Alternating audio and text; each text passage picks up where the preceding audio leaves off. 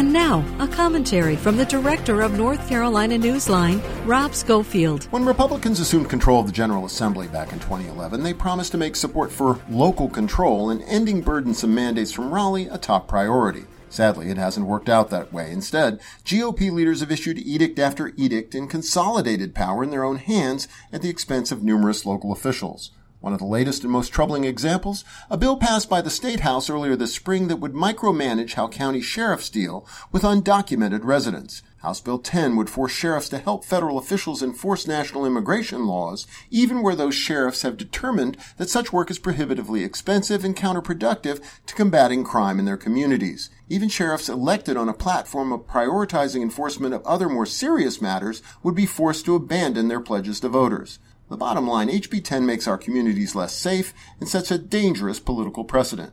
Surely that's reason enough for state Senate leaders to at least this once do what they promised and mind their own business. For NC Newsline, I'm Rob Schofield.